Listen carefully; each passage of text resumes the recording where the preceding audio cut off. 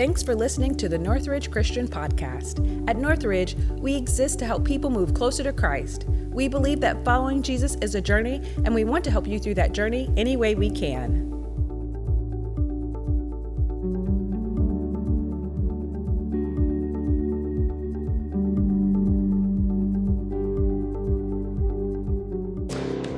Amen. Oh man, I love that song. You'll see soon how that ties in with our sermon. Hey kids, you ready? It's that week. Christmas is here. You ready? No. That's how I feel. So around staff, they call me the Grinch. I am not a fan of Christmas. But that's not fair. Okay, it's mostly the gift-giving side of Christmas that I don't like. Like, I love the traditions of Christmas. Like, growing up, we used to do a puzzle every year. Like, this 1,000-piece puzzle is huge. And I remember being a little kid, and I couldn't do it. And then every year, I'd get better and better and better. And it was just something fun we did every year. And that was fun. It was a fun tradition. I love sitting around with my family and eating food. Like, that's great. I love that part. I love, now as a pastor, I love Christmas Eve services. Like, I love it because this is an opportunity that our church has to invite hundreds of people into our community, into our building that normally don't come to church. And we have an opportunity to smile at them and greet them and show them who Jesus is. Like, I love Christmas Eve. And I hope you love Christmas Eve too for the same reason. I don't know if you saw on your chair sign-up sheets for greeting for Christmas Eve. Like, I would love for there to be like dozens of greeters. So when somebody comes through the doors this Christmas Eve, there are multiple people smiling at them. They come and sit in these seats and like, these people care about me. And maybe once they have that experience, they can hear what's said in this room, and they can have an experience with Jesus that makes them want to come back the next week and the next week. So if you want to help us make Northridge an amazing place that people want to come back to each week, please sign up and help us out on Christmas Eve. Like, we need your help. All you have to do is smile. Like, I see most of you smiling at me right now. You can do that. Like, most of the jobs don't require any personality, which some of us don't have. But you can all smile, and we'd love to have your help. So fill that out. You can give it to me after service. You can drop it off at one of the welcome centers. You can put it in the offering boxes. But help us out. We would love to do that. I don't know about you, but I've been loving this series, Fulfilled. Like, this has been great. When we were talking about this at the beginning of Jesus before Christmas, I'm not sure about this. But as we've gotten into it, like, I've really enjoyed diving into the Old Testament and really seeing this plan that God had from the very beginning all the way up until Jesus. And we've talked about all the prophecies Jesus has fulfilled, how he's greater than David and Moses. And today we're going to talk about a claim Jesus made about himself that's a little bit harder to understand. Next week we'll talk about one Jesus talks about himself that's very clear. But this week, we'll get there. But let me start with something else. Rejection stinks, doesn't it? Like, nobody likes to be rejected, right? It's to be ignored, to be forgotten about, to be not invited to something. Like that's something that we think back to high school, middle school. Like, do you remember what it was like to be in high school, middle school? Like, I want to fit in. I want to be with the in crowd. It seemed like all of life was all about not being rejected, right? Guys, do you remember the first time you asked out a girl? Like, your heart was beating? Like, what if she doesn't feel the same way about me as I feel about her? What if she laughs at me? What if she says no? You're you're afraid of rejection. Remember the funny story, the first time I asked out my wife, I had 2 tickets, great tickets to an Avalanche game. You guys, it's a hockey team. We're in Georgia. You don't know what hockey is, right? It's on ice. You skate around. I had great tickets, floor level. I go ask my wife, would you like to go to a hockey game? She asked me, who all's going? Oh. So my fear of rejection, I say, you're the first I've asked. And so I asked other people in our church. I was the young adult intern at the time. And we had 13 of us go. That Friday, 13 of us went. I sold my good tickets. 13 of us sat in the nosebleeds way up high. We had a fun night. It was great. Later that night, after talking, having fun, I told her the truth. And 10 years later, here we are, history. But rejection sucks. Nobody likes it. Girls, I don't quite understand your minds. I think you fear rejection too, but it's not like guys. Guys are afraid of what girls think. I think girls are more afraid about what other girls think about them. Yeah? No? Yeah? Guys that are dating in this room, young guys, enjoy it. Because once you're married, they're no longer going to get dressed up for you. They will only get dressed up if there are other females involved for them to impress. Sorry about it. Truth. But we never want to put ourselves in a position where we're going to be rejected, right? If I know I'm going to be rejected, I'm just not going to go there, right? And that's what makes what we're going to talk about today so incredible. It blows my mind that Jesus would choose to come to earth knowing he was going to be rejected. Like he knew he was going to be rejected, and he still came. We know this from our core passage today, Psalms 118:22. And it says this: the stone the builders rejected has become the cornerstone. Like, what does this have to do with Jesus? We'll get there. Jesus quotes this passage about himself later.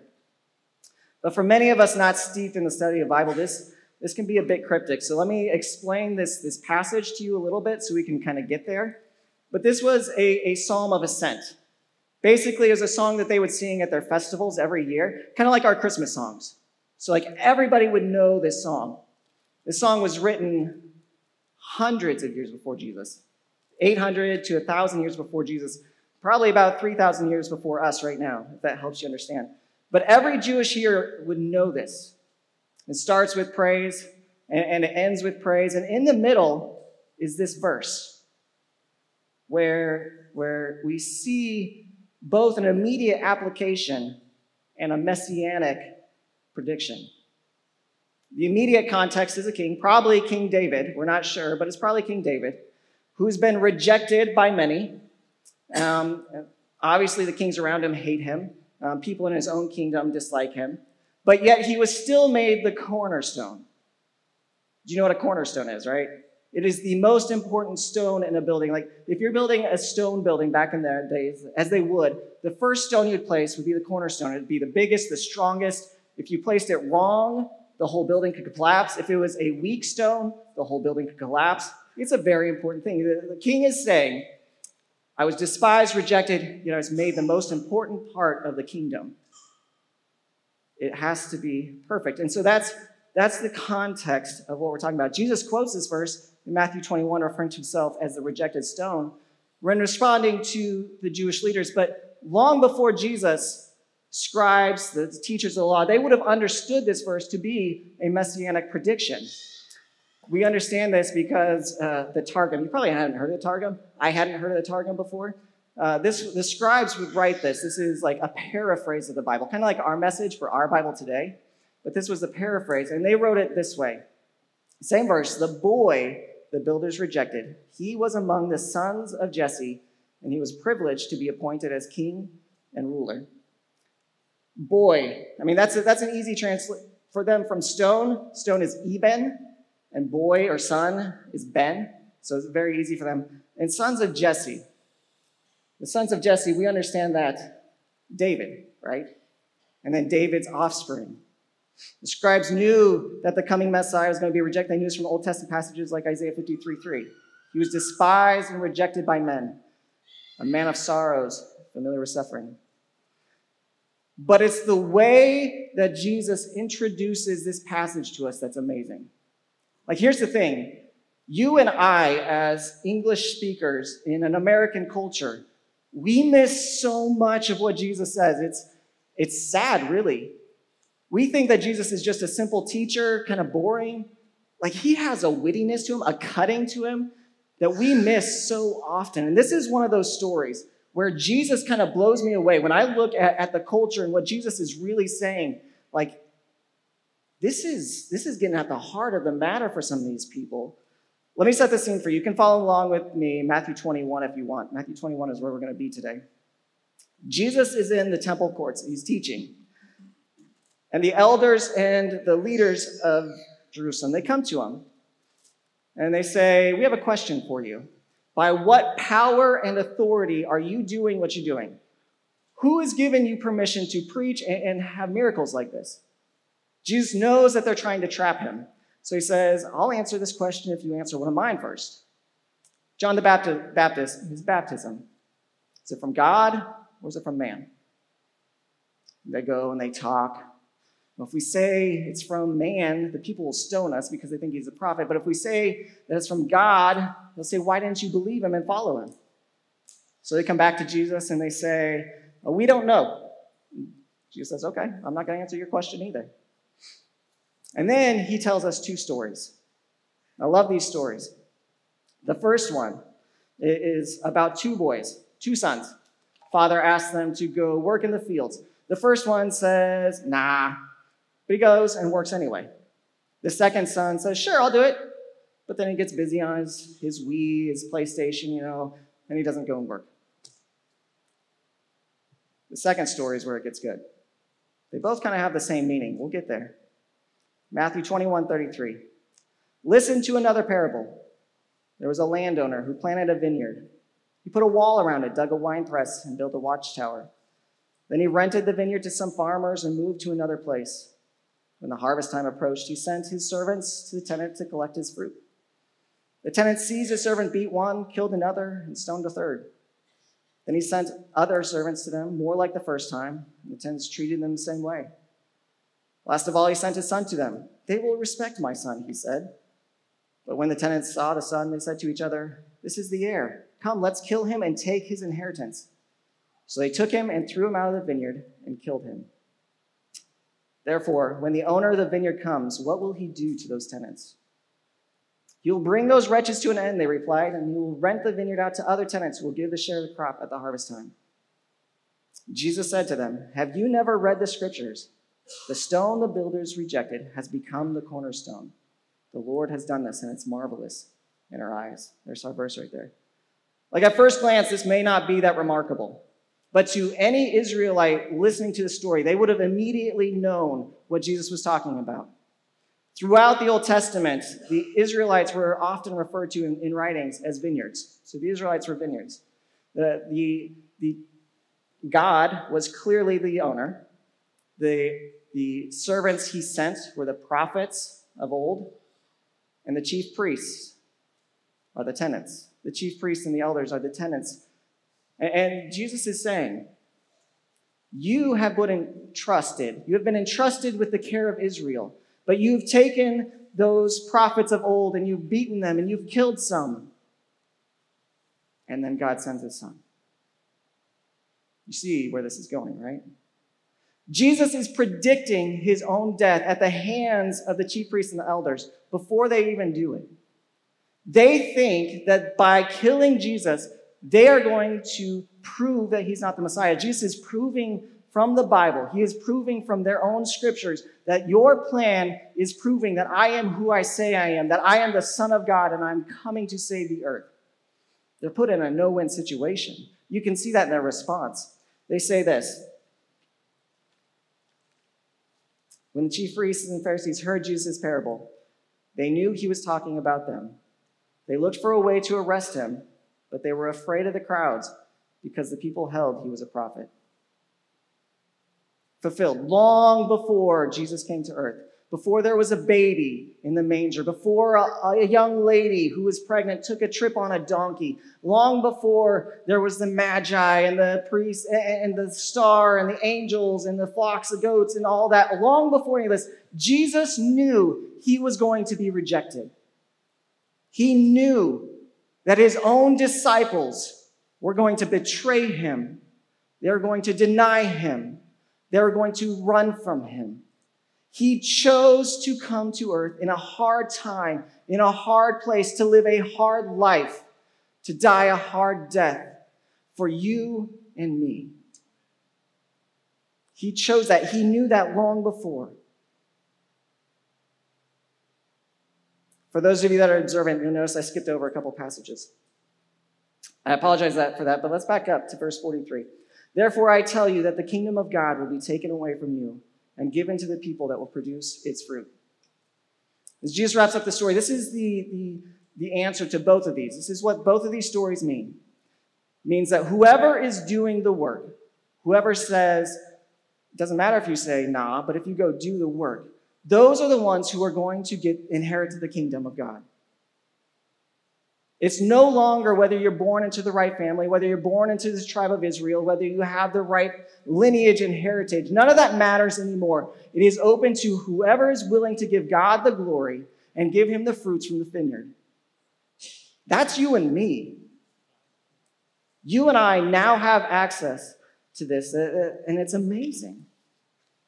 But then there's this next verse. This one's a bit cryptic, and we don't quite understand it when we just read it. And it says, anyone who falls on the stone will be broken to pieces, and anyone on whom it falls will be crushed. Whoever was hearing this verse, they would have been standing in the Temple Mount at the time, and they would immediately thought about these stones. This is from the Wailing Wall in Jerusalem. And actually, the temple would have been up above, but this is all we have left. But the temple would have been made of similar stones like this. You can see the difference of, say, a clay pot or something falling on one of these being broken as opposed to being crushed underneath one, right? That seems pretty obvious to us. For you and I in this room, each one of us has been broken in one way or another.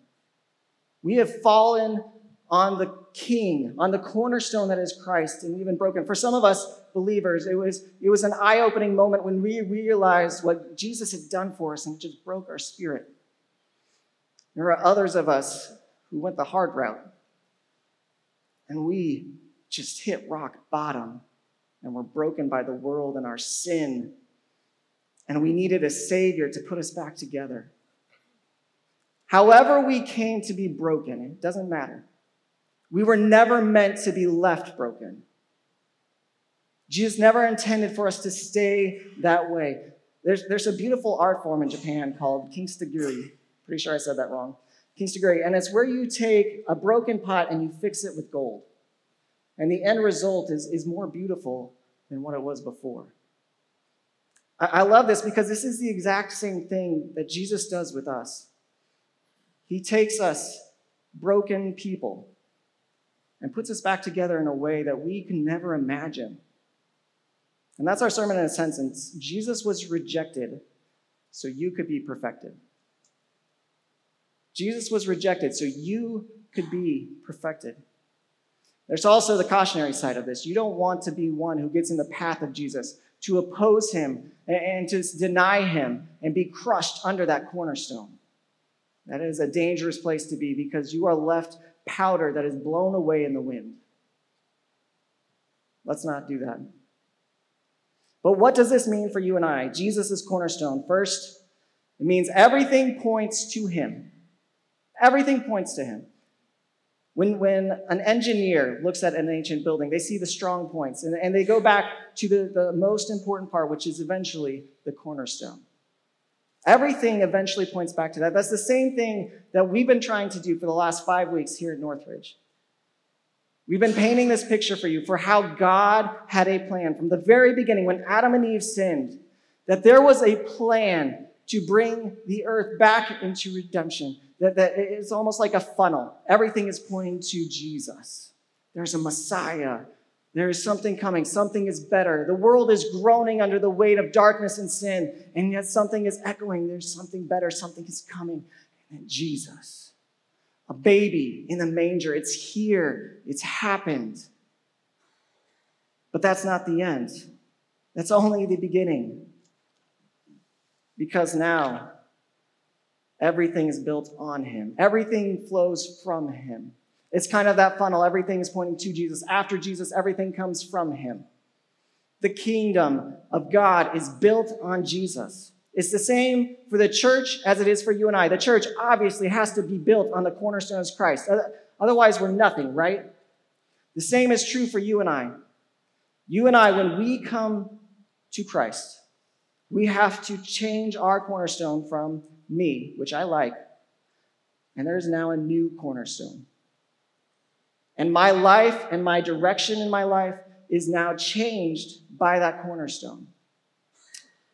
I don't know if you've ever built a stone-stacked wall, but if you have, you know that the very first stone you place affects the rest of the wall, doesn't it? The size and the shape and the placement of that first stone changes how the rest of the wall looks. because it's the first one. You can't just randomly put other things. When you become a believer, the size and the shape and the direction of your life has to change. It has to. There's no way for different parts of our lives to fit in with the cornerstone as Christ. There are parts of you that will have to fall away and die and be removed. And that's hard. For those of us in this room that have said, yes, I believe in Jesus, but the shape and the direction of your life never changed, you're going to need to do some reevaluating. Because the way we lived before Jesus is not the way that he wants us to continue to live. He has something better in mind for us. The same is true if you're not a believer in this room. You haven't made that decision yet. Let me just warn you. Choosing to make Jesus your cornerstone is hard. You're going to have to give up some stuff. You might lose some friends. It will be difficult. But I can promise you that what he has in mind for you is far better than anything you have in mind for yourself. You can try to build your life to look like what you think is okay, but it'll almost always turn out like these Pinterest fails. Have you seen these? I spent way too long looking at these. When we try to build our lives what we think is best, the way we think it ought to look, we always turn out like satanic duckies. Because we simply can't do it. We can't do it on our own. Jesus came, Jesus was rejected so you could be perfected, not so you could be good enough, not so you could be okay enough. He came for you to be perfect as he is perfect. But let me end with this. As we're talking about Christ rejected, I have to warn you, for Christ's followers, you can also expect to face rejection yourself. When you build your life, when you build your wall on the cornerstone that is Christ, the world will not like you. You will look different than what they think you should look like. You will act differently than what they think you should act like. And Jesus has promised to us that we will face rejection for that. You can see this in Luke 6:22. Blessed are you when people hate you, when they exclude you, and insult you, and reject your name as evil because of the Son of Man. Rejoice in that day and leap for joy, because great is your reward in heaven. For that is how their ancestors treated the prophets. We were never promised an easy life. As Christ followers, we were never promised an easy life. But we were promised a life of beauty and joy that we can live in hard times. And then we have eternity. So I have chosen in this life to live like no one else, so that someday, tomorrow, eternity, I can live like no one else. And my prayer is the same for you.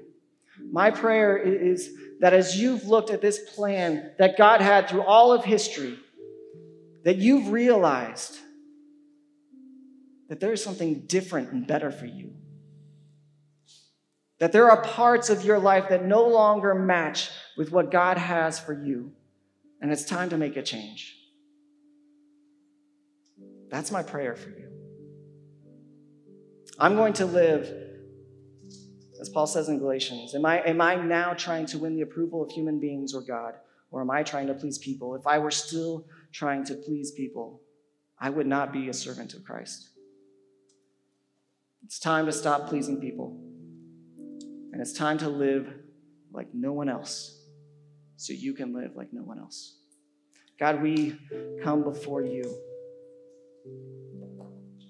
And there are parts of our lives that we know